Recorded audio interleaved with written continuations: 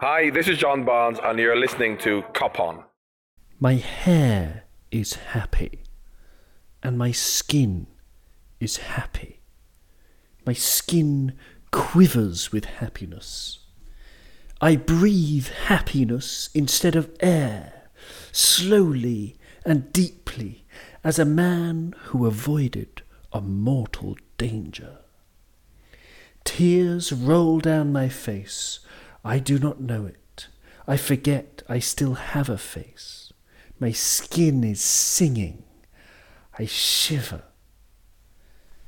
I feel time's duration as it felt in the hour of death, as if my sense of time alone were grasping the world, as if existence were time only. Immersed in terrifying magnificence, I feel every second of happiness as it arrives, fills up, bursts into flower according to its own natural way, unhurried as a fruit, astounding as a deity.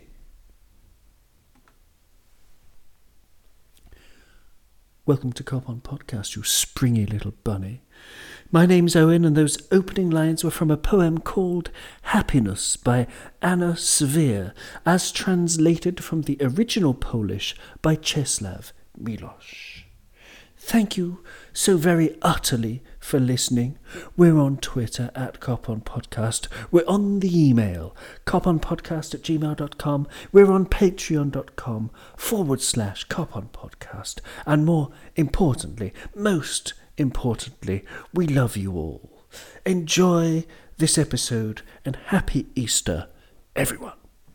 Oh, wow. Wow. What a day, what a glorious day. The sun is shining here in Paris. I'm really happy. Woke up with a genuine smile on my face despite the insomnia. God knows what hour it was when I woke up. But I was as happy as the proverbial Larry. If Larry was indeed a pig in shit, I was as happy at least as that, and yet more to pile on top of the happiness. I'm joined by Brian in Hong Kong and by Liam, who's in England, and he's the OTBfootball.net official Liga writer, and he also has a podcast called Football L, which is a play on words with OL about Olympique Lyon. And just before we get into the joy of Liverpool at the moment and the excitement and the thrills and the spills, Liam, I was wondering if you could please tell everybody about what's happening in Liga at the moment, because it's very exciting, isn't it? 5 points between the top four teams. Yeah, it's probably the most interesting title race we've had for a while, as people probably don't pay much attention to League, and it's normally Paris Saint-Germain, which was broken up by one season of Monaco in the league, but this season you've got four teams fighting. The team I pay most interest in the podcast, Lyon in fourth, Monaco are in third, then Paris in second, and then Lille are in first. Lille just beat Paris this weekend, so they've taken Paris's place at the top of the league, so it's very tight up there. From a Lyon perspective, things aren't going very well, but they're still in with a small shout as things get towards the end of the season. But yeah, that's my job, writing about Ligue 1, and also on our podcast Football L English we talk about the games and recently how poor Lyon have been performing. But again, there's more positives sometimes, but again, when you're playing like Lyon are at the moment, when you're top of the league at Christmas and 5 points off with 7 games to go, it's not great, but it's going to be a great end to the season in Ligue 1. Great stuff. Thank you very much. Yeah, do check that out, listeners. I'll put all of the relevant links in the description of this podcast, so you can pop over to that. But wait for a moment, because we've got Liverpool to talk about. Brian, you managed to avoid all of the all of the clamour on social media, the noise, the rat-a-tat-tat, and what you recorded the game or you watched it back on LFC TV after the event, having successfully avoided the result.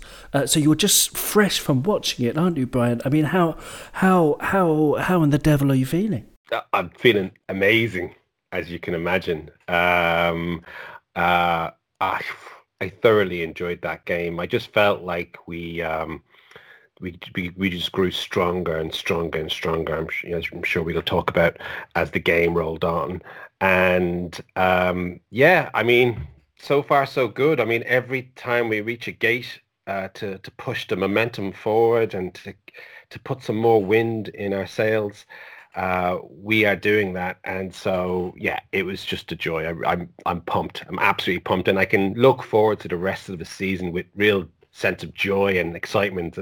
And you know, our season hasn't just fizzled out into nothing and depression. Now we're back on our usual adventures. So, yeah, I'm buzzing. Absolutely, buzzing's a great word from it. Gareth Roberts, friend of the show, he tweeted very interestingly that, of course, it's true, but it's nice to have it sort of spelled out like this. I mean, having been, he basically said on Twitter, having been 5 points and 4 goals up on Liverpool, or in terms of goal difference, at the start of yesterday, as we're recording now, because it's Sunday today, Chelsea are now just 2 points ahead and 1 goal ahead on goal difference as well. Just your general feelings after the match, Liam, when you watched Liverpool, was that the tonic for your Leon woes? Yeah, 100%. I must admit, I mean, I recently wrote an article about Diogo Jota for Over the Bar, and to see him score 2 goals about 6 hours after the article came out was great. I mean, just to see the team actually go to a relatively big side. I know Arsenal haven't been the same team that they were, I don't know, 2 or 3 years ago towards the end of Wenger's era, where they were regularly getting in the top 4, but again, they're still classed as one of the top 6 or big 6 clubs. But yeah, to go to a team like Arsenal, despite their injury problems, but we've got our own as well in that department, to stick 3 goals past them, see Salah scoring again, Jota coming off the bench and scoring 2. Yeah, it was a great feeling continuing with football, although we're not going my own way. But obviously Liverpool were my first love, and to see them get the win, that was the most important thing.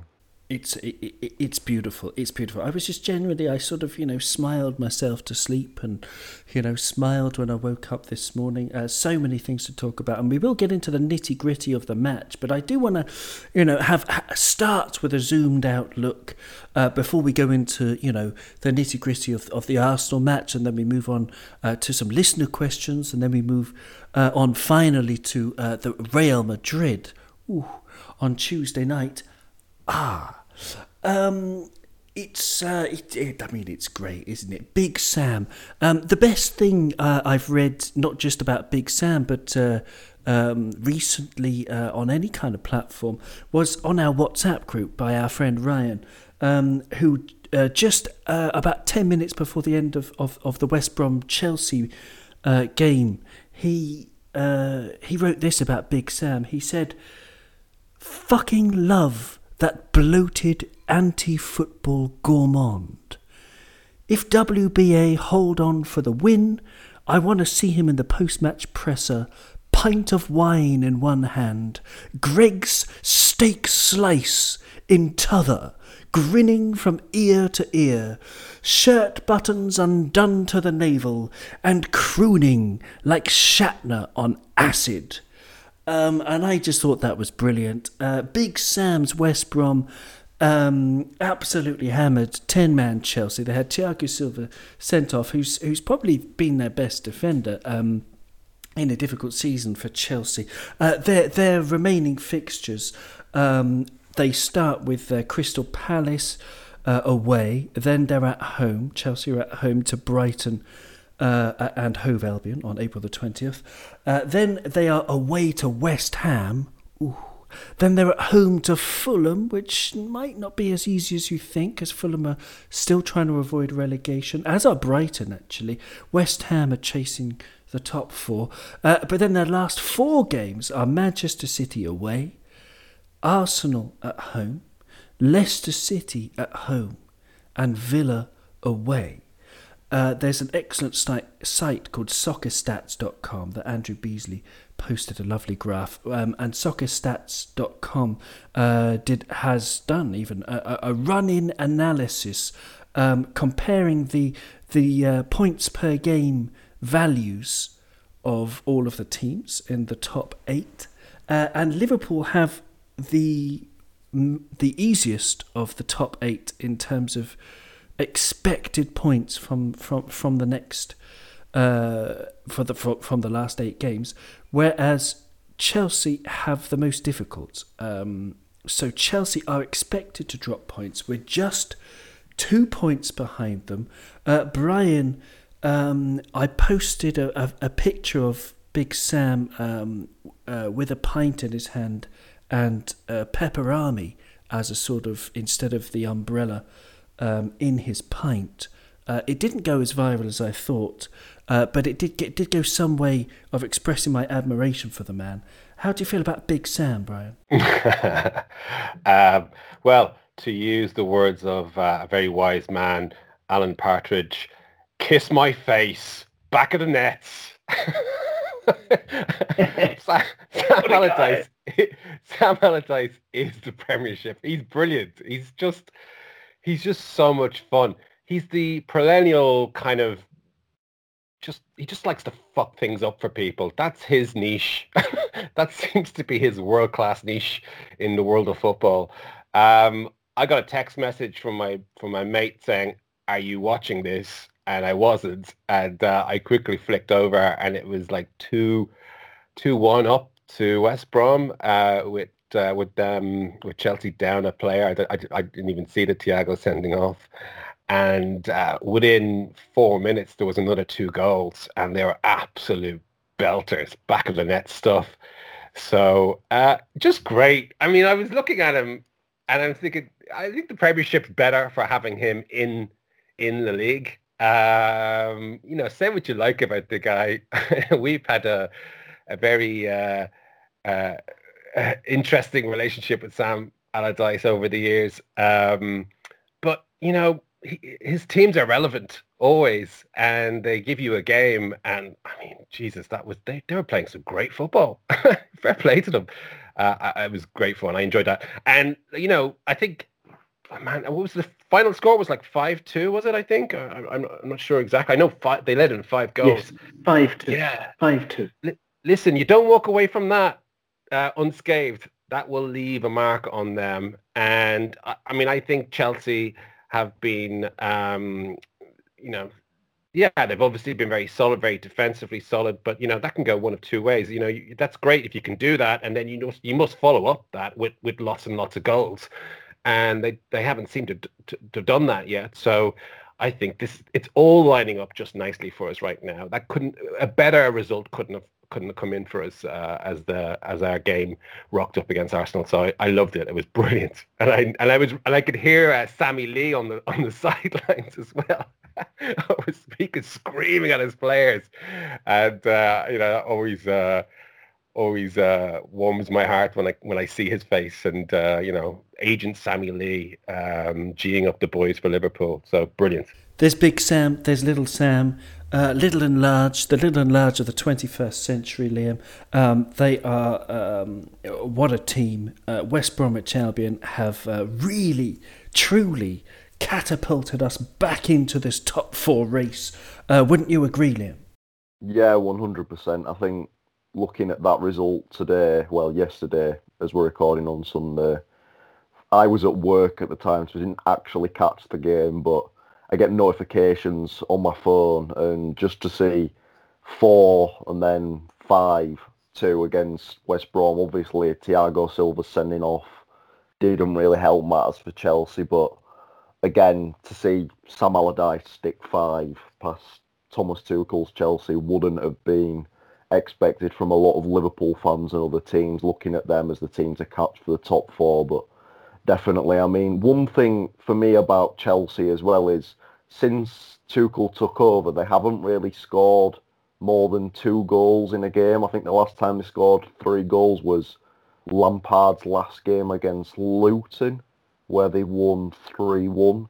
So again, that's the sort of thing that we can maybe look towards in the latter end of the season. As Brian said, they're solid defensively, but if they haven't got that capability of being able to put teams to the sword by scoring, I don't know. Well, we scored 3 against Arsenal, and again, you saw the impact like that after the third one went in. It was basically good night Vienna. So from that situation, maybe that's something we can look into towards the end of the season as the top 4 race comes to a fold. Yeah, I mean, and a potential semi-final of the... I mean, let's not get ahead of ourselves. Real Madrid will be very, very difficult, but it's a possibility we could play them in the semi-final of the European Cup. If they played like they did yesterday, I mean, Kovacic was good. I watched the game. Kovacic, he could hold his head up high because he was... he had a solid performance, but they were really run ragged. I mean, I only caught the second half, so of course they were a man down, but still you would expect, you wouldn't expect a team like West Brom to find so much joy. Every time they attack, they look like scoring. Very exciting stuff. Moving on to yesterday then, there are so many places we could start, but we're going to go through the team. Talk about different things, but we're going to start... I was going to start with Alisson's moustache, but I think I've got too much to say about that, so I'm going to go the other way. We're going to go from front to back. Mo Salah scored his 93rd goal in 150 Premier League games. That's 93 goals in 150 Premier League games, including when he played for Chelsea, where by all accounts he wasn't very good because he was playing under Jose Mourinho. And Jose Mourinho does to attacking players what I did with that Easter egg that I bought on Thursday, thinking that I would save it for Sunday, and it was gone by Thursday afternoon. Mo Salah, that goal, that little nutmeg, was absolutely beautiful. Matt Le Tissier, for a bit of context about his goal record, Matt Le Tissier, legend. There are some younger listeners who may not even know who he is. Just Google Matt Le Tissier goals and you will not be disappointed. He's a Channel Islander, like myself, from a tiny little place. He liked a drink, I believe. His family too, apparently. They like to drink, and... I don't know if it was the inspiration from the nectar of the gods that made him into Le God, as Southampton fans called him. Matt Le Tissier scored 100 goals in 270 appearances. Didier Drogba scored 104 goals in 254 appearances. Darren Bent scored 106 goals in 276 appearances. And Paul Scholes scored 107 goals in 499 appearances. So, Brian, for Mo Salah, I know we like talking about him. We've talked about him a lot on Cop On Podcast, but I can't talk about him enough because I can't give him enough respect for what he's doing. 93 goals in 150 Premier League games with him and Jota, who we're going to come on to in just a moment. The future's bright, and I mean, how long do you think Mo Salah's going to stay with us, Brian? Will it be another several years of us enjoying this joy, this beauty in our midst? Yeah, I would think so, because, you know, where is he going to go? Who can afford him? Who can afford his wages? And then why would he go there? I mean, there's only maybe 1 or 2 clubs that can handle Mo Salah and what that would mean as a transfer. But then you kind of quickly follow it up. But why would you do that for him? Why would he go? I mean, putting this one season to aside, which I think a lot of Liverpool fans will do, but we may end up having a fantastic season anyway. You know, we're still in European competition, and we're chasing down fourth. But yeah, I mean, look, it's a great setup here at Liverpool. He's in a brilliant team. The club has just secured a huge cash injection in terms of investment that will be made available to us. So, post COVID, we're going to be one of the more secure football clubs around. And put this one crazy season behind us, it'll be the project rolls on. And I mean, playing for Klopp's going to be an absolute dream. So I mean, I would think we'd have him for another 2 years. Easy. I mean, football's football. You never know what's going to happen. I've been burnt many times over the past going, not going to move. He's not going to move. So you just never know. I mean, I think Real Madrid is probably the only club in the world that perhaps could be a possible destination. But I just don't think they're anywhere near what they used to be. I mean, look, it's testament to the fact that we are rubbing our hands with glee at the prospect of playing them, even though we've been going through probably the most difficult period in terms of form since Jurgen Klopp's been at the club, or one of the most difficult periods of form. We're all looking forward to playing Real Madrid in Europe, and that will tell you where they're at in terms of the pecking order. So they would be the only club I could see him possibly signing for. And considering what position they're in now, I don't see that happening. So yeah, let's hope we can have him for another 2 years. And why not have him? Why can't he just retire? Play out his play another 5 years for Liverpool. I don't know. How old is he now? He's still in his 20s, right? 28. Yes, he's 28. Thanks, Liam. Yeah, he's 28, and he's 28 in 2021, which basically means he's 22. He's so fit. I mean, he seems to get stronger and stronger with each year that passes. He's in James Milner fitness at the moment, and yeah, look, long may it continue. I pray and hope. He's such a great player, such a great guy, such a good human being to have at the club as well. He does us proud, and I want him to stay for as long as possible, because as much for him as for us, because you just see so many, like a Coutinho should be a warning to all of them. Be careful what you wish for, because at Liverpool you're a god. Look at Suarez, look at Coutinho, the list goes on. Players who are just revered, idolized, adored by the crowd, loved by every inch of the grass in that stadium. Every fan all around the world just pours in love into our players. And, they get their heads turned because, naturally they think, wow, I'm amazing, I'm world class, I'm going to go play for, Barcelona or Real Madrid, Juventus, you name it. And they just obscure then they suddenly become another player, and they realize what they've left behind. And so I would not want that for him. So I hope he stays for as long as possible.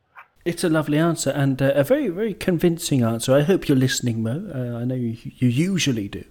And sorry to get your age wrong. Yes, exactly. Thank you for putting me right on that, Liam. He wasn't 29, he's 28. So Mohamed Salah Ghali, sorry for the pronunciation, I tried. He hadn't scored, Liam, for 5 matches before yesterday. But still, he's on top of the Premier League top scorer charts with 18 goals and 3 assists from 29 matches. Next is Harry Kane on 17 goals. But if you look at the total shots for the season, Salah has 18 goals from 68 shots. And, bear in mind, he's actually more of a winger than a striker as well. But Harry Kane has 81 shots and 17 goals. So he's more clinical than Harry Kane. I don't want to get in and talk about Harry Kane, because I think he's all right. I mean, he's good. He's brilliant at certain things, not so hot at different things. I'm not going to compare Salah to anyone. I just wanted to talk about Mohamed Salah himself and his game yesterday specifically, Liam, because he had 5 shots, which was the most in our team. He had 2 shots on target, which was the equal most with Sadio Mane and Diogo Jota. 1 key pass, which was, apart from Trent, who had 4, no one else got beyond one in terms of key passes for the match, but he was causing trouble throughout the game, as he does. And I heard some shouts. Oh, sorry, excuse me. I think there's an ambulance going past. Yes, people are talking about man of the match being Fabinho, of course, Trent, of course, Jota, obviously. But I thought Mohamed Salah was absolutely fantastic, Liam, yesterday. What did you think of him?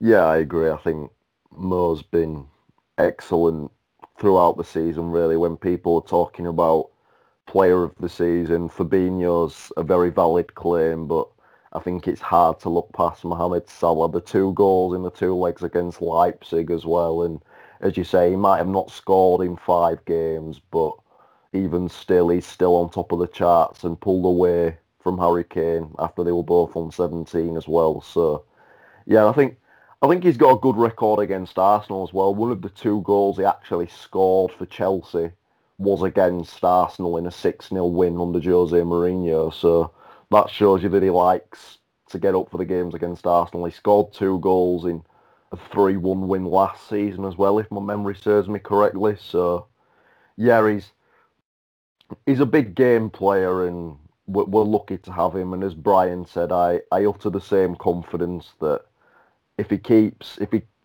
scoring the same goals, which there's no real inkling that he won't continue to score these goals, there's no reason he can't be up there with some of the Premier League greats in terms of goal scoring records, because there's a chance at the end of this season, or at the very latest the start of next season, if he does stay, that he'll be in the Premier League 100 club, and he'll be one of the quickest players to do so. So I think with the 93 goals, he either equalled or beat Thierry Henry's record as well in 150 games. So those sorts of numbers and that sort of player are just too good to let go. And at 28, he's got at least 6 years playing at this sort of level as well, with, as you've seen, Ibrahimovic is doing it at 39.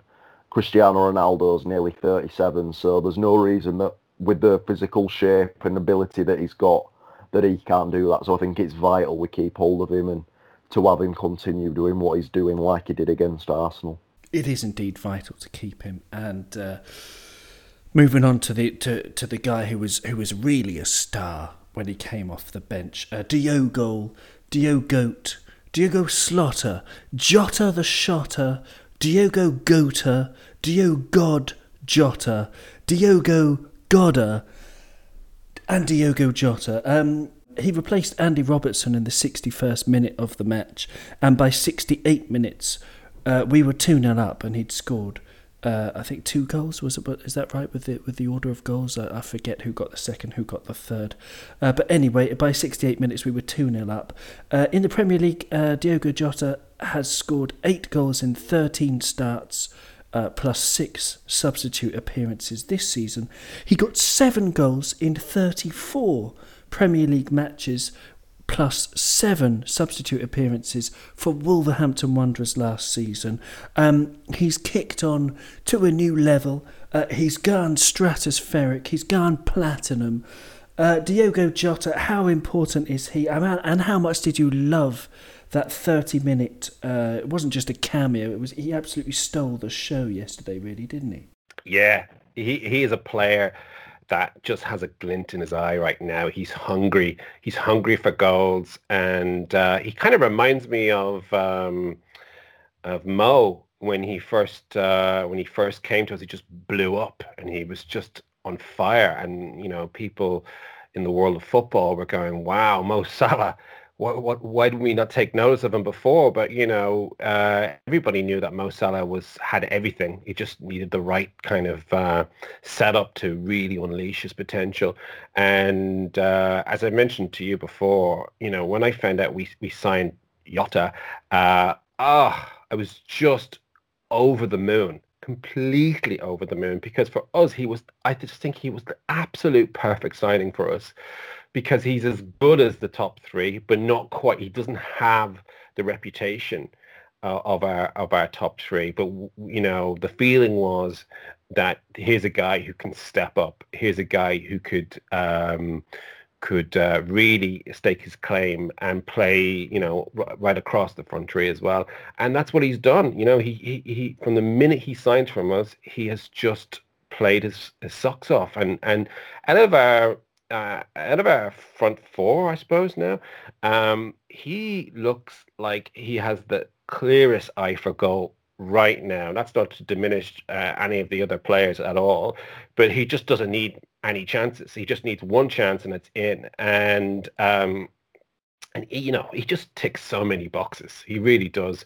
And his influence on the game is instant. There's just danger, real danger when he comes on the pitch. The opposition teams know it, and he's so powerful coming off the bench as well. That must put the absolute fear of God into opposition defenses when Bobby's dropping deep, he's moving all over the place, he's pulling them left, right, and center, and then suddenly Jota comes on 60 minutes, and like deal with him for the next 30 minutes fresh.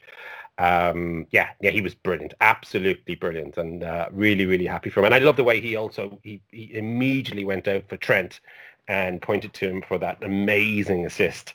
Which is the kind of player that I like. I don't like players who just run off arms stretched and don't forget where the ball came from. And his reaction was instant. He seeked Trent out, and there was a real camaraderie when they all celebrated together for his goal. So yeah, just brilliant. Yes, indeed.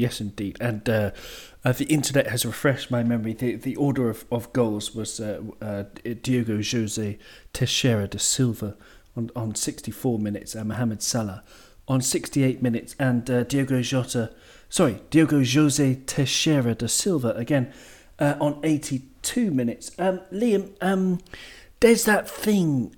What I really like about Jota, I think, is the way that he doesn't mess about. He's direct in the box. His debut, interestingly, for me, if not for anyone else, I watched his debut in the Premier League, where he came off the bench against Arsenal in the match at Anfield. We went 1-0 down in that match. I had forgotten because my memory is absolutely awful. Don't do drugs, kids, or drink all that much. What was I talking about? Oh yeah,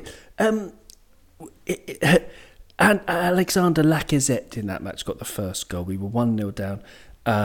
And Diogo Jota came off the bench. He almost scored 3 goals on his Premier League debut in the last, I think, 25 minutes after he came on. And the goal that he did score, if you remember, was a ball that was sort of bouncing around a bit. He took one touch, and even though there were 2 defenders in front of him, he took one touch to control, and very quickly on the half volley with his other foot, with his left foot, he kicked the ball towards goal. And it wasn't the cleanest strike, but it was along the ground, and it was deadly accurate, went right into the corner of the goal. And there's that, I think, is the main thing, Liam, that we've been missing in his absence. And you could see it a little bit in our third goal, his second goal, when Mane, I find, in the box often, as Mo Salah does, might take one touch too many, whereas Diogo Jota is just like, oh, I've got a chance. Let's whack the ball at the goal as hard as I can, or as accurately as I can, and we'll see what happens. Would you agree, Liam, that that's something we've really missed, is directness and no nonsense in the box? Yeah, definitely. I think if you don't have him out for that 3-4 month period with the knee injury when he played in the game against, I think it was Midtjylland in the Champions League when he got injured, you don't find yourself in the situation that you're in at present, and top 4 would probably have been a lot more closer in reach, even though we are in with a great shout of it at present because of him, to be honest. Because, as you say, there's a clinical aspect about Jota, and for the want of a better word, I wouldn't say he's selfish, but he reminds me of a proper penalty box striker where when he's in the area, if you give him one chance, he's going to take it. He doesn't need to. When the ball comes in, and as you say, that first goal against Arsenal where he's kind of a little bit off balance, but he controls it and then half volleys it into the bottom corner. just the ability to take those sorts of chances on against a big team on your debut, you think, well, we've got a great striker here, and do you make the argument that we've got some big games coming up and he came off the bench and scored twice? Is he the man to lead the line? As Brian said, the comparison with Mo Salah in his first season makes perfect sense because he continues to just, when the ball at his feet, you feel like he's going to do something, whether it be in wide areas or, as you say, when that ball came in from Trent, I just thought, depending on who the end of this is, someone needs to attack it. And if it's Jota, you've got a good chance because he scored, I think 3 of his last 4 goals for club and country have been headers as well. So that's another excellent part of his game. He's not a one-trick pony. He can score with his left foot. He can score with his right foot. He can score with his head. He can score on the half turn. He can score from distance. He's just fantastic. Words can't describe how happy I am with his impact and the signing so far. And I think if he continues on the way he's going, we maybe need to look a bit closer to home for our next world-class striker, because obviously there's talks about Mbappe and Haaland and other players like Andre Silva around Europe, and Memphis Depay's been in the news this last week. But Jota's got those capabilities to be our next world-class forward, and people forget he's only 24. Yeah, he's amazing. And you know, fingers crossed he can put his injury woes behind him and, really lead Liverpool on in attack in the remainder of this season. It's so exciting to see him and the front three all together. I thought that was very interesting. Arsenal's defence, I mean, they lost heart after the first goal a little bit. I thought a little bit they switched off. They got very pessimistic.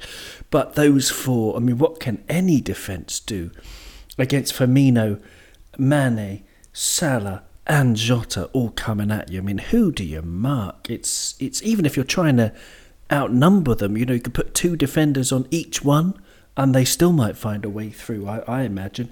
Speaking about Mane and Firmino, there's lots we could talk about, but I'm going to give you the choice. I'm going to stay with you, Liam, and you can choose who you want to talk about between Sadio Mane and Firmino, and then we'll talk about the midfield after. I think with both players, obviously, Jota's helped the small drop-off. I mean, watching the game last night, they said at this time last season, the front three had scored 38 goals, and this season they've got 30. So you look at that and think, well, sorry, I'm losing my voice. You look at that and think, well, it's not a massive drop-off, really. 8 goals isn't really much of an issue. Players go through bad spells and this, that, and the other. But when you're conceding a lot more at the other end, you really look at your forward players and think, well, they're not really performing. I think Mane's criticisms are a bit too harsh at times. They're forgetting 2 goals in the Champions League in both legs against Leipzig. I know he's on a little bit of a barren run in the Premier League at the moment, but again, players are going to go through bad stages. But again, his off the ball works good as well. He doesn't look to be down in his tools just because he misses a chance or he doesn't get on the end of a shot that he wants to get on or something doesn't pay off. He continues to work hard. He's a key cog in the press. And the same for Firmino. Firmino's obviously had a bit of a knock, and we had the benefit of him not going over with Brazil for the international break. The same with Fabinho and Alisson. But he looked fresh.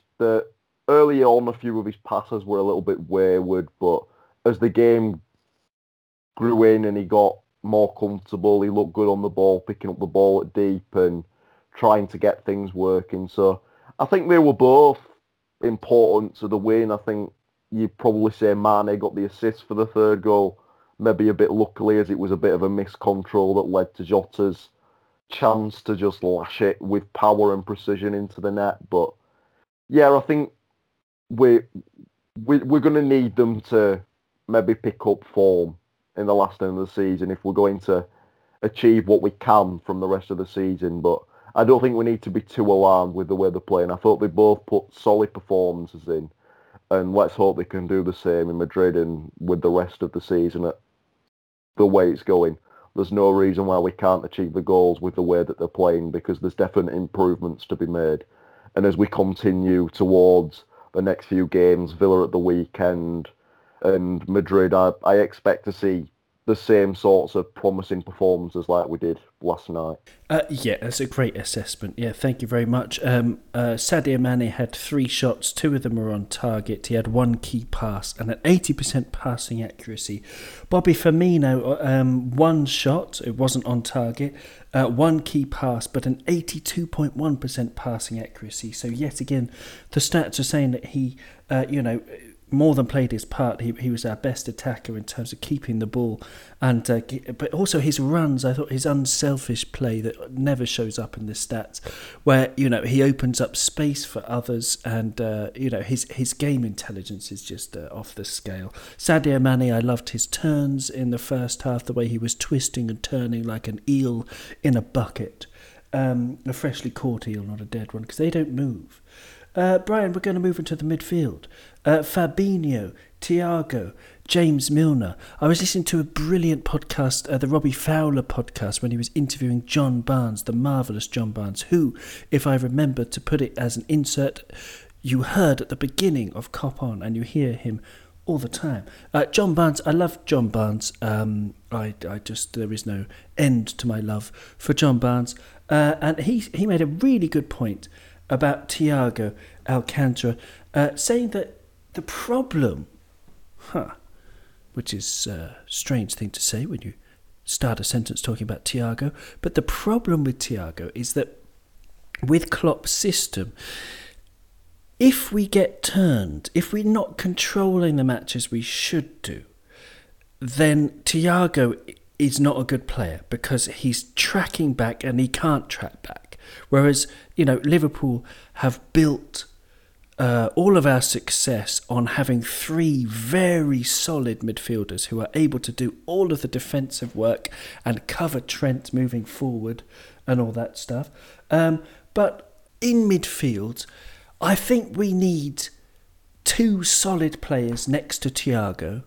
And if one of those players is Fabinho, then we can cover the mistakes when we do lose the ball, but most of the time we're going to control matches and we're going to dominate matches. And if you have Fabinho, who was utterly sublime yesterday, and Thiago, who was also fabulous with a 92.2% passing accuracy from 90 passes, we're going to dominate most matches, and then you can choose who you put next to them, whether it's Gini, whether it's hopefully Hendo when he's fit, or whether it's James Milner, who was excellent. But with those 2 playing together, Brian, we can dominate matches for the rest of the season if they stay fit, can't we? Yeah, completely. I mean, I think Fabinho is the best number 6 in the world right now. He's an absolute monster. He's a complete beast of a player. He's got back to he's returned to his peak form in the middle of the pitch. The amount of times he tenaciously, muscled the ball back. He's the strongest player out there. He stands head and shoulders above all the other players on the pitch in that capacity, and it must give his teammates so much confidence knowing he is there, like in the smack bang in the middle of the pitch. You're not coming through me, basically. And if you got that ball, you better get rid of it quick because I'm just going to clip it off you. I'm coming straight through you. And he's just, time and time again watching the game, just the amount of power he was putting on display, just in his position, in the way he snapped at the heel tackles. And for me, I mean, yeah, you can obviously make a very strong case for Trent, for Diego, for man of the match. But for me, it's Fabinho, because if you think about how much better we have looked since he has moved into the center of the pitch again, it's no accident that all you hear from commentators, left, right, and centre, suddenly are this is more like Liverpool of old. This is the old Liverpool. This is the Liverpool we're used to seeing. And it's obvious how much of an influence he has on the overall team. It's a bit like Verge when, Big Verge is playing in the back in defence, and it doesn't matter who you put next to him, he makes them look like world class. And I think Fab's influence is like that, but not on a single player, on the entire team. He has such a radiating influence on everybody. It gives the attacking players the freedom to go and express themselves. And it also, I just think he bullies teams. He bullies the other teams. He basically mentally puts them in their place. And I think that just grinds on teams after, 60 minutes. I think it's no accident that we do an awful lot of damage in the second half because eventually he just really puts his dominance in the middle of the pitch, and that just I don't have enough words to say about that guy. He's just immense. He has the power and the grace of the moon-driven tide, Fabinho. It's a very good shout for man of the match. Another one could be Trent Alexander-Arnold, who we can talk about very soon. But I just want to ask you, Liam, about the midfield three: Fabinho, Thiago, and James Milner.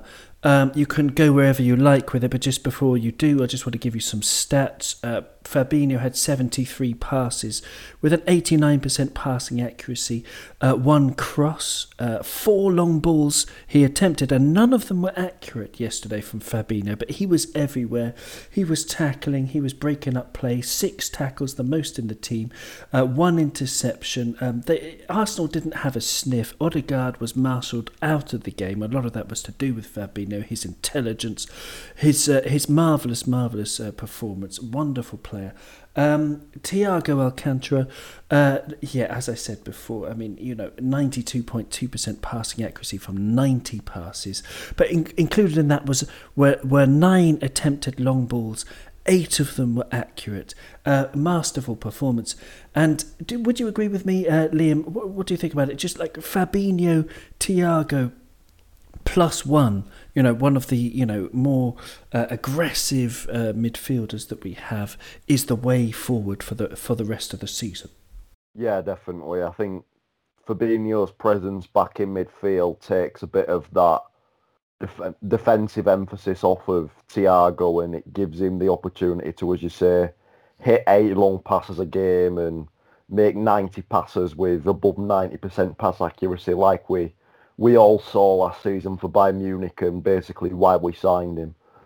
But yeah, I think if we are going to discuss the midfield for the rest of the season, my ideal player for that third position would have been Henderson, but obviously we're not too sure when he's due back or how his fitness is coming back. I think Klopp said he'd be back for the Euros, so hopefully if we're still in the Champions League towards the latter end of the season and and we're in the top 4 race, he can make an impact. But I'd say probably I'd like to see Jones play alongside those two, and I think if we've got that attacking emphasis with 2 ball-playing midfielders who can create things and dribble with the ball and influence things with the defensive protection of Fabinho behind them, we've got a good chance of achieving our objectives. And then you've obviously got the experienced heads of Milner and Wijnaldum in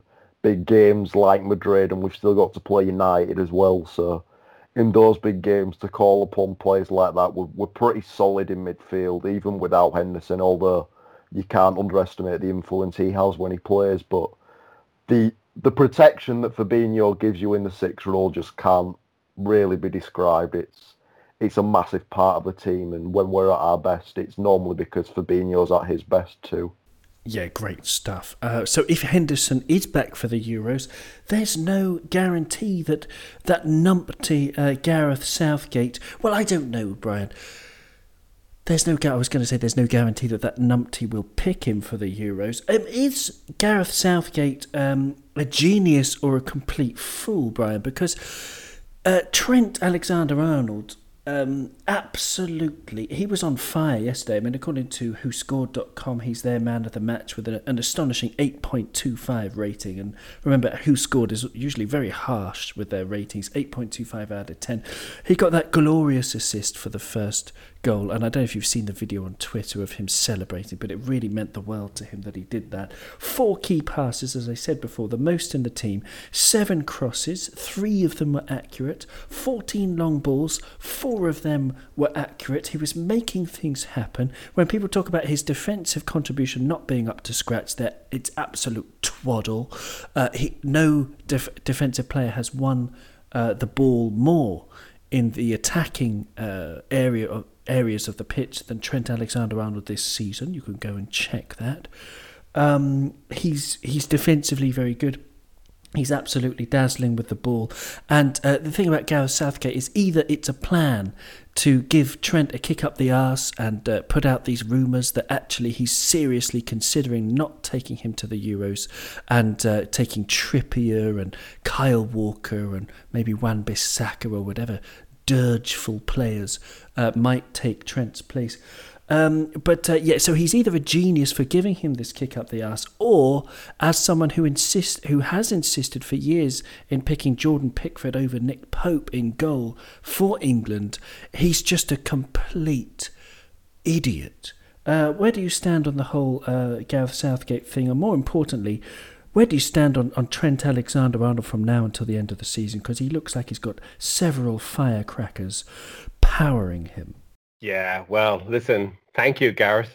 That's all I can say to Gareth Southgate. Thank you so much, because that's one of the best Trent performances I've seen for a long time. And when he got that assist, I screamed at the top of my lungs, "Yes, Trent, yes!"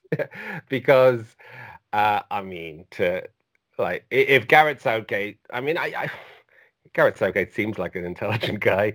I have to think that he is just using this opportunity to give Trent a rest, because he doesn't have any world-class players, or many world-class players in the squad, and to even consider not taking Trent to the Euros is it's Harry. I mean, England will eventually go out. When they go out, I don't know, but they will go out. There will be this kind of false dawn, and they'll probably score. They'll have one good result, and then everybody, the English press will go, "We could win it," but then they won't. And then if he hasn't brought Trent, wow, it'll get messy. They'll come for him. It was such a good performance, and all the top players, all the top world-class players have had knocks, have had bumps on the road, have had something happen to them where they had to pick themselves up and dust themselves down. And you know what? I personally think it was perfect. It was exactly what we needed. I think it was kind of what Trent needed at the time, because there was I don't know if you remember, but a couple of months ago, there was kind of a fragility to Trent that I saw, that I hadn't seen for a long time, or ever actually. Even when he first came into the team, he was always tenacious. There's a little bit of snarl about him, aggression, and when his form dipped, there was an uncertainty vibe that was coming off him. But last night, he just looked strong. He looked like he'd been hitting the weights as well. He just looked like he no longer looked like a boy, put it that way. I was just over the moon for him. And look, he's going to the Euros. There's no way that Gareth Southgate's leaving him behind. And thank you, Gareth, because we needed that. We needed you saying something as ridiculous as that, and giving him a little break as well to put a fire up his ass, and also his teammates, because you've seen the way people celebrated around Jota, but also Trent. Like, I think there was a real sense of injustice there, and that's exactly what we thrive off. And brilliant, absolutely brilliant. And just to even consider that, he's not good enough to play for England. It's just a joke. Yeah, a joke. Yeah, it's ridiculous. It's foolishness beyond, beyond the level of the village idiot, isn't it, Liam? To suggest that, Trent can't make the England squad, where he actually makes not just all other right backs in England, but across the world look average, doesn't he, Liam? Yeah, definitely. I think even though Trent hasn't been the same as last season, and that's natural, the sort of numbers he was producing were out of this world, and don't get me wrong, he's still got the capability to continue to do that, but it was natural that you would probably see a drop off at some point, and the loss of Gomez and Van Dijk doesn't help things either. He's got a more defensive role than he would normally have as a result of those being injured. But him not getting in the England squad was just the one way I describe it is stupid. I mean, as an England fan, being from England, etc., I mean, I'm not a massive lover of the national team with Gareth Southgate in charge. I think that you've seen with his decision to not include Trent is delusional. But yeah, I mean, Trent's world class, whether his numbers this season aren't the same and people talk about him being vulnerable defensively, but again, I think that's a myth as well. I think he's been good defensively at times this season where we've needed him to be, and again, there's maybe been a couple of mistakes, but again, he's only young as well. As he progresses, he'll get better defensively. He'll get a better reading of the game defensively. Obviously, his attacking capabilities are understated. He's world class in that department, but he's a very solid defender as well, which makes for a world class fullback as a package, not just as his attacking capabilities. And whether that's something that Southgate thinks, well, Trippier is better defensively. He's not. Trippier is a very average footballer at the moment who spent 4 months out due to a betting ban, but he continues to get an England squad because Southgate has favourites. But Trent's made, I think, 12 caps for England. And again, Gareth Southgate's been in charge for going on nearly 4 years now, might be even longer than 4 years. So in that period, Trent's won a Champions League, Premier League, Champions League finalist at 20, and he's made 12 caps. I think it shows you that there's something to do with Southgate potentially not even liking Trent as a player, which is stupid, but again, there you go, that's Gareth Southgate. But yeah, him not being included is ridiculous, and I think after a solid end to the season, which I'm sure he will produce, he'll be one of the first names on the plane because he'll take it personally, will Trent, knowing the sort of player he is, as we've seen, that I'm definitely good enough to be on the plane and I should even be starting for England. Yeah, great answer. Very quickly, we're going to look at what England did under Southgate, just to remind ourselves how overrated he is. I mean, in the World Cup 2018, where he built his reputation for getting to the semi-final of the World Cup, well done, Gareth. England scraped past Tunisia 2-1. They hammered Panama 6-1, but okay. Then they lost to Belgium 1-0 in the group stages. So they just got through the group stage. Then they drew with Colombia 1-1, but managed to win a penalty shootout for once in the round of 16. In the quarterfinals, they played a very poor Sweden side, and they beat them 2-0. Then they came up against half decent opposition for the second time in the tournament, against Croatia in the semi-final, which they lost. So they lost to Belgium, they lost to Croatia, and then in the third place playoff they lost to Belgium again 2-0, and he came home a hero and a fashion icon for his silly waistcoat. I don't think as an outsider that he's fit for the job, but I think that the English press don't really see that because they like to big up everything. What did I read after beating who was it in the latest things, the latest games, Albania, these kind of teams, who was it? Andorra, one of these, okay, Poland, all right, Albania and San Marino. That's the triumvirate of victories. that England just had. So they beat San Marino 5-0, and they were talking about how brilliant that attacking performance was. Very good, the English press were. And then Albania 2-0 and England-Poland 2-1 to England. And it's just, it's kind of ridiculous from the outside how much the press big up Southgate, saying, Southgate's pragmatism is perfect for England. I think I read that on the Guardian somewhere. Nonsense. But okay, let's move on to questions from the listeners. Thank you very, very, very much. Because the defence, I don't know, VVP or NVD or MOTMVP, so it's Virgil van Phillips or Nat Van Dijk or Man of the Match Van Phillips, whatever acronym you want to call him, and Kabak, from Andrew Beasley, who's just on fire this season as a statistician. He says that they've now played 414 minutes together and have only conceded one goal, which was a penalty. They're doing absolutely brilliantly. But speaking of our defence, we have a question from Twitter from Just Another Day at Archers1310. So do give him a follow. Thank you very much for this question. And the question is, should we sign Konate even if we have to decline the option to sign Kabak? Or, in other words, Liam, I'm going to ask you about this.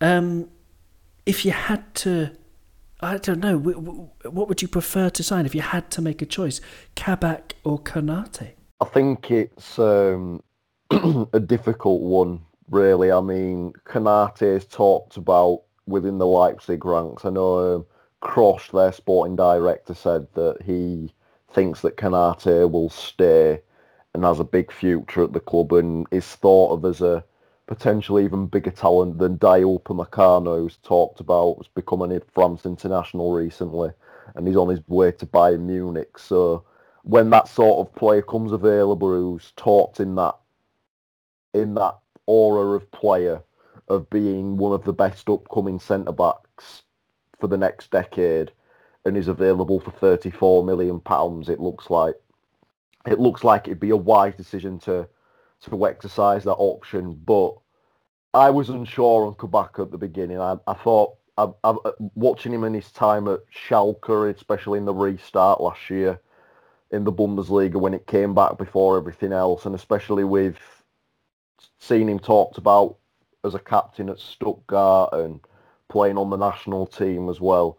Everyone said he's a leader and he's got the ability to become one of those upper echelon centre-backs in Europe, like Konate is talked about as well. And he looked a bit raw when he first came, and I think he's got a tendency to be attracted to the ball and drift into wide areas a little bit. But again, these are sorts of things that develop when you get a better understanding of the game, and people forget that he's only just turned 21 as well, the same age as Konate. So it's a very difficult question to answer, but the one thing that Kabak's got, that he's already got his foot in the door and has made an impact, as you've just said, other than a penalty, they've not conceded a goal in 414 minutes, and they've kept clean sheets in the last 3 matches as a partnership with Phillips as well. Phillips has been excellent, just won Player of the Month. So it's a hard question to answer, and I hate to sit on the fence, but my wish would be sign both.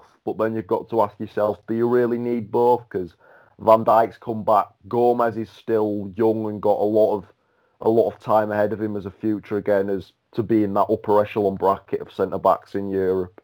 Matip probably leads, I think, based on his injury record, and he could probably do a job in maybe a league that's got less emphasis on high tempo football. I think he'd suit quite well to Italian football. And then there's Phillips as well, so you can't really have 5 centre-backs, and Phillips done enough to deserve to be in the conversation, probably. So, yeah, I mean, I'll say, based on what we've seen, Kabak's probably the right way to go, but having watched a lot of Konate for Leipzig when he's been playing, he's suffered with injuries a lot this season, and he's unhappy with his playing time under Nagelsmann since he came back. But we can't disregard Konate as a great option as well, because he's got the potentiality to be a world-class centre-back, just like Kabak does. So we're in a good situation, whichever avenue decide to go down, and what's to say we don't sign both of them. Yeah, great. Yeah, and I reckon we should sign both of them. But if I had to choose between them, simply because I don't watch enough Bundesliga, I would say Kabak, because I've only seen compilations of Konate and I've looked at his stats and he does look incredible. But I love Kabak. I love his attitude since joining. I think it's 5 clean sheets in the 7 games that he started, and I like what he's saying on Twitter and in interviews, how much he's really playing for the club and he loves the club and he wants to do his best for the fans. And I'm thinking, well, there's a young man with a winning attitude. Absolutely fantastic. Okay, Brian, another question comes from Peter at Peter Frank 5. Frank with a C, Franc 5, Peter Frank 5, who says, is Fabinho our most important player when VVD isn't on the pitch? Brian, what do you think? Yeah, no brainer for me, completely. And I'd even go as far as saying he might be our most important player, even when VVD is on the pitch. He just, when he's playing the 6, he allows us to express ourselves as a team in the way that we want to, and when he's not there, we're not the same side. So yeah, short and sweet. I think absolutely when VVD is not around, he is the most important player. Okay, well, great answer. A question from Doug, our friend Doug from Doug's the Dugout Football channel on YouTube. Do check that out.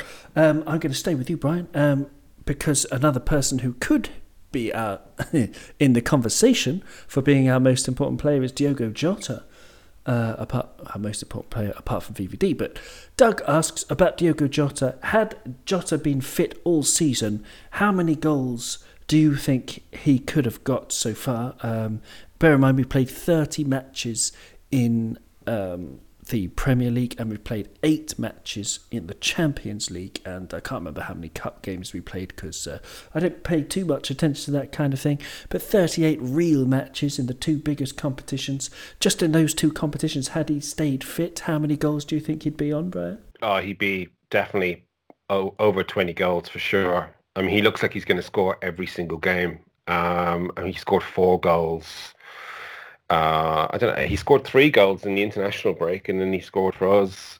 He just looks so sharp, Razor, and just a ton, a lot of goals, plus more than 20 for sure, easily. Yeah, great. Yeah, I'd put it the same. Yeah, sort of. Doug reckons 25 to 35, and I would say more or less the same. Yeah, so the same sort of range, definitely over 20 because he's brilliant. Karen, our friend Karen, also asks Liam, who for you has been the most developed player of the season? So which player has shown the most progression this season, Liam? I think it's hard to look past Curtis Jones. I mean, we saw glimpses of him last season. I think he made 8 or 9 appearances in the Premier League last season, and that was enough for a medal, and he scored against Bournemouth as well, if my memory serves me right. But this season, he's just been another level, really. I mean, he looks the real deal in terms of being able to come into the midfield 3 and be a major part of the team for the next potentially 10 years. The thing I like as well is when Gerrard came through, his number was 17, and Jones has got the same number as well. Not to put too much pressure and compare him to Gerrard, but he's got the ability.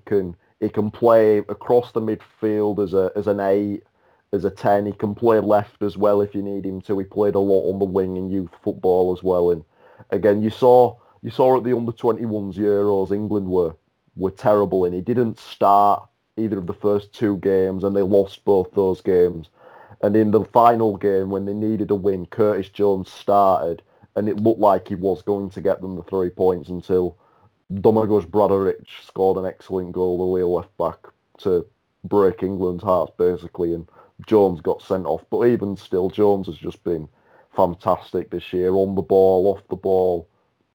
He looks ahead of his years to say, at the age he is, playing like the way he is for a team like Liverpool it can't be underestimated. So I think Curtis Jones has made the most progression for me this season.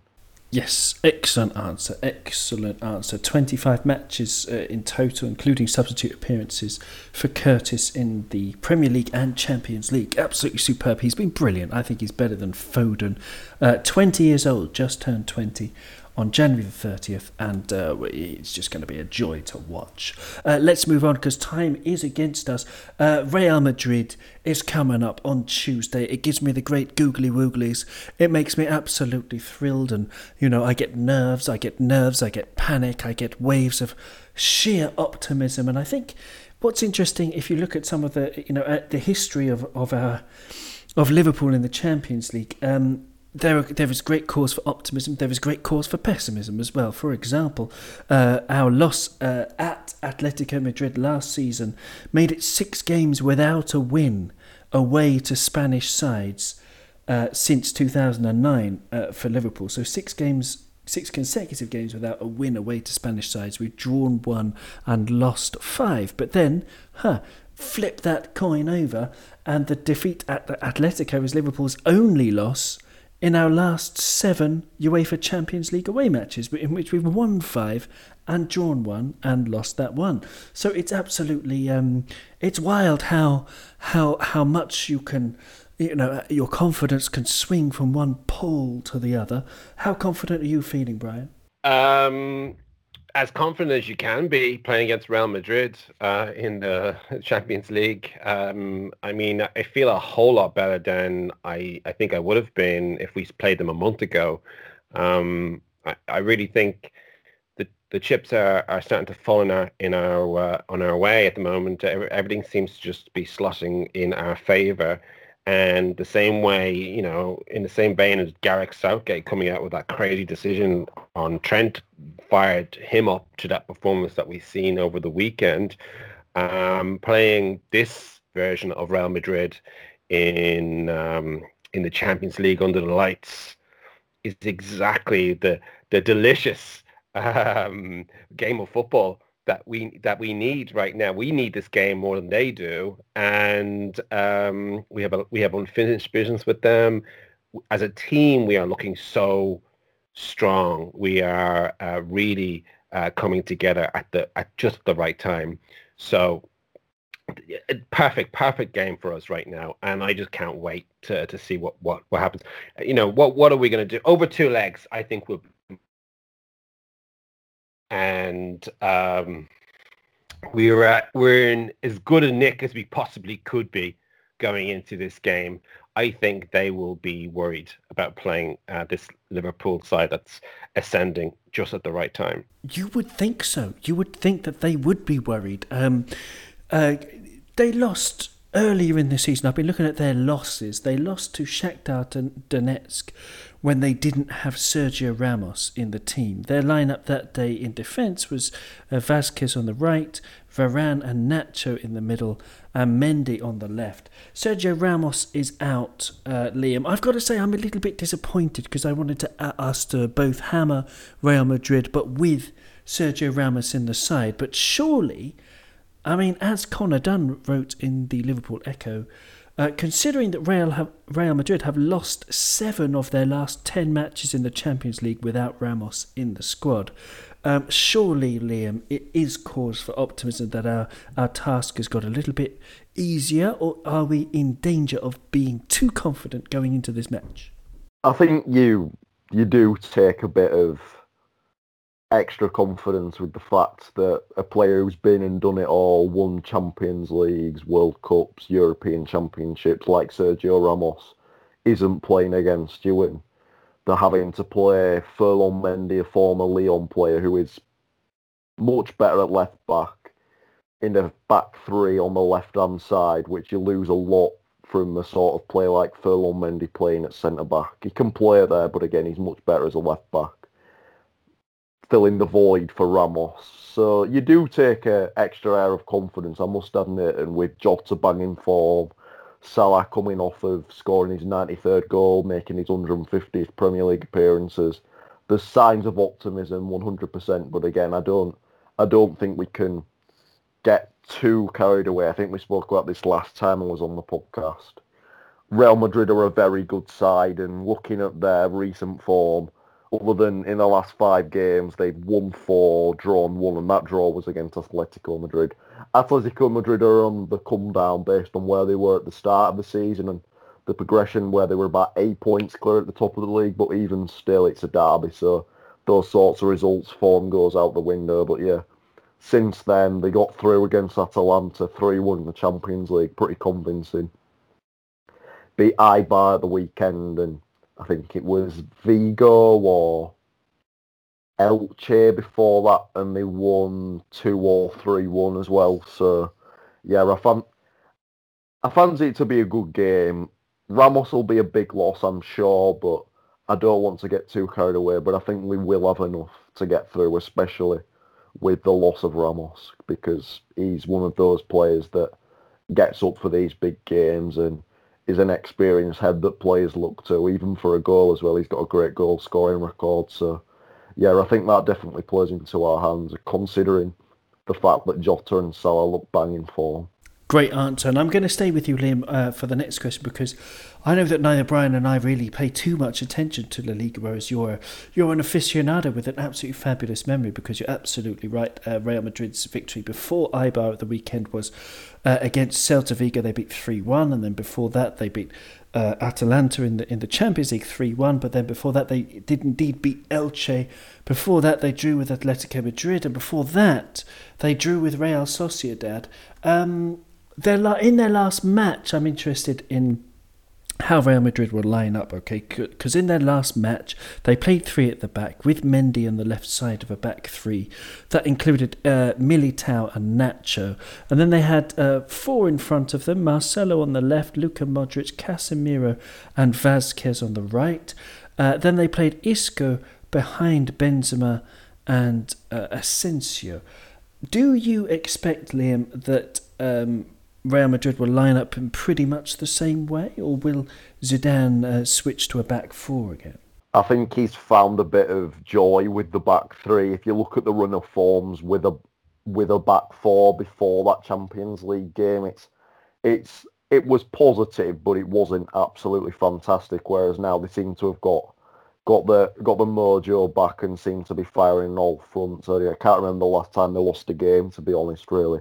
I think you're going back towards the start of the year. So they're a team that are difficult to beat, but I think the back 3 will be the way to go. But again, I think they're going to be missing Kroos for the game as well. So that's a big loss in midfield as well. And then, again, as I said, Mendy, as good as he is and can play centre-back, you lose a lot not having his runs on the left-hand side of defence. And Marcelo's still a good player, but he's not the left back that we all used to talk about as the best left back in Europe. But again, they've got players like Vinicius Junior to call on, who was great against Atalanta in the Champions League, and young Rodrigo as well. Probably not the impact that they've hoped from him after spending, I think it was 36 million on him, but even still, he's a danger. And then former Lyon forward again, Mariano Diaz, he's got a selfishness in front of goal that can't be understated as well. He can score goals as well. So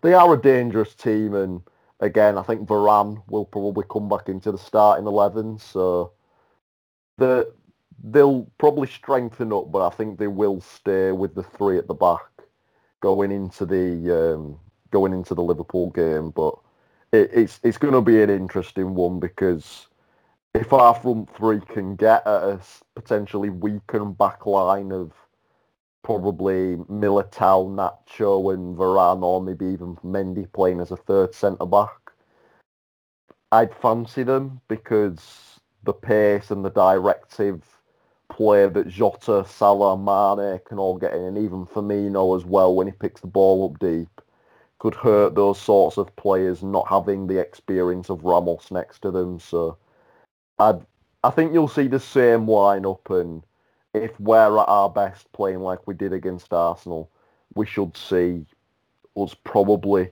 get the win at the Estadio Alfredo Di Stefano, as they're playing at the training ground for that game, as the Bernabeu's undergoing renovation. But I think one thing I definitely will say, we're on course for a good game of football. That's a lovely answer.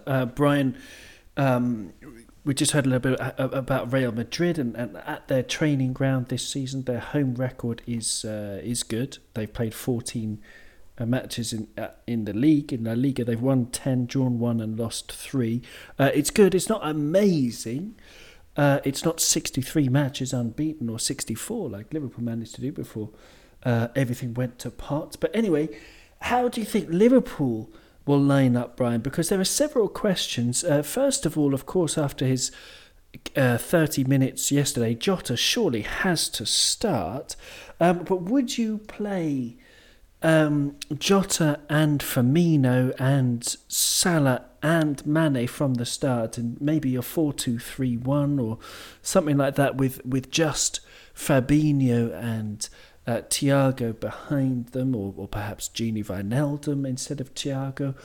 Or would you play a 4-3-3? There are lots of questions, things that could happen around that. What do you think, Brian? Yeah, I would take out all the toys and put them on display, and I would go as strong as we can. And I think when you put Jota, Mane, Salah, Bobby, Thiago, Fabinho, it's like, oh Jesus, it's rude. That's a rude team. That would have to put the fear of God into them. So I would go with the formation that we ended up with against Arsenal, because it just gives them so many problems to think about. And that would fill them with a lot of fear and trepidation. They would have to change their plan of attack, or whatever game plan they have, to accommodate that much talent on the pitch. So, I mean, I prefer, I don't know, I mean, the 4-3-3, it's a great system, and it's brilliant, but you really have to have all, the players to play it, and everybody has to be on form, because it just leaves so much open space. But I just find 4-2-3-1, it gives us more solidity and more power. So I would be very, very happy to see that. You would think Jota would start, but you never know. As Liam says, it's just a great game of football coming up, and I can't wait. I'm really looking forward to watching this. I'm going to drink it up, and I'm looking forward to seeing it in their training ground as well, because I have been there virtually on Pro Evo. And it's a nice stadium. So I can't wait to see the real team play there. It's like old school grassroots football. So yeah, I can't wait. It's going to be great. Excellent stuff. Absolutely superb. The only issue I could see with playing just Fabinho and Thiago, as John Barnes pointed out, and as I alluded to earlier as well, that if and when Real Madrid do get the ball, and they could possibly use their pace against us, Liam, they're going to be a lot more dangerous than Arsenal on any kind of break. So I don't know, what would you do, Liam? Would you put an extra sort of enforcer midfielder and go for the 4-3-3, or do what Brian says and put the fear of bejesus into them, and just attack from second zero? It's a lesser of two evils, I think, with either plan that you go for, because the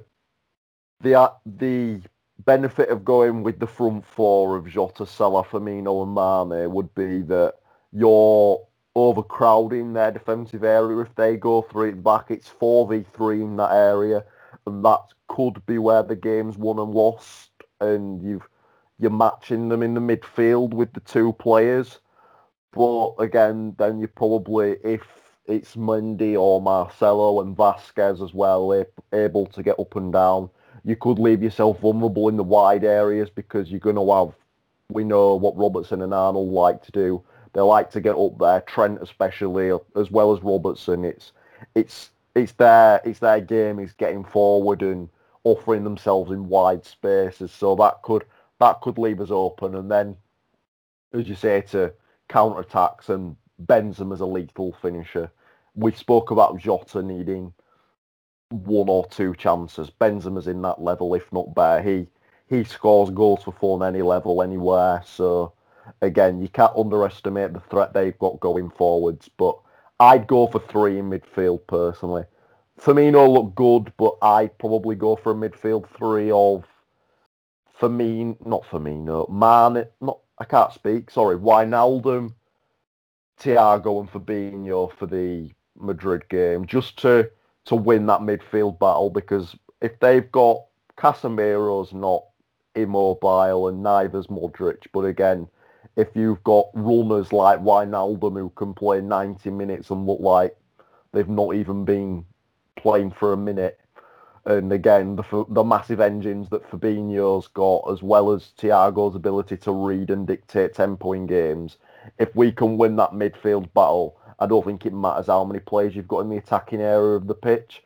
I think if you can take the game-winning abilities of Modric out of the game, who at 35 is still a fantastic player, with Fabinho's ability to take a player out of the game, as we saw with Odegaard against Arsenal, you win that game because of his influence on Real Madrid, and then let Salah, Mane and Jota, which would be my front 3, do the rest going forwards. So, yeah, I'd go 4-3-3, but there's arguments to have to play both formations. They've both got the benefits and downfalls. Yeah, it's really, really difficult, isn't it? I think I would also go with a 4-3-3 for another advantage, that if things aren't going well, then you've got to start Jota, but could even start on the left instead of Mane, possibly. Or most people would probably do as you do and keep Mane, have Jota and Salah up front. But then you've got Bobby Firmino on the bench, who might be really good to bring on instead of, if we play all 4 of them, then how can we change it from the bench? But, of course, all of this is idle speculation, because we put 100% of our trust and faith into Jurgen, Big Jurg, who's going to, probably be a genius again, and we're going to be talking in the next Cop On about our resounding victory. But no, I'm not going to get too confident. The last time we played Real Madrid was not a very happy occasion. But this time we've got Alisson. This time it's going to be different. But I can't wait. I cannot wait. As it stands now, there are 2 days and about 7 or 8 hours before kickoff, and I'm going to spend most of those waking hours sort of obsessing over this match, and just with a great glee and a great joy, because it's April and there's still a lot to play for this season, including the outside possibility, and it is an outside possibility, of number 7. But I want to thank you so much, Brian, and Liam, for joining me, because it's been a lot of fun. I'm sure we could carry on for another 2 or 3 hours, but you're busy people with lives, and I shall leave you to get on with those now. Thank you so much, guys, and I hope to speak to you soon. Cheers, lad. Cheers.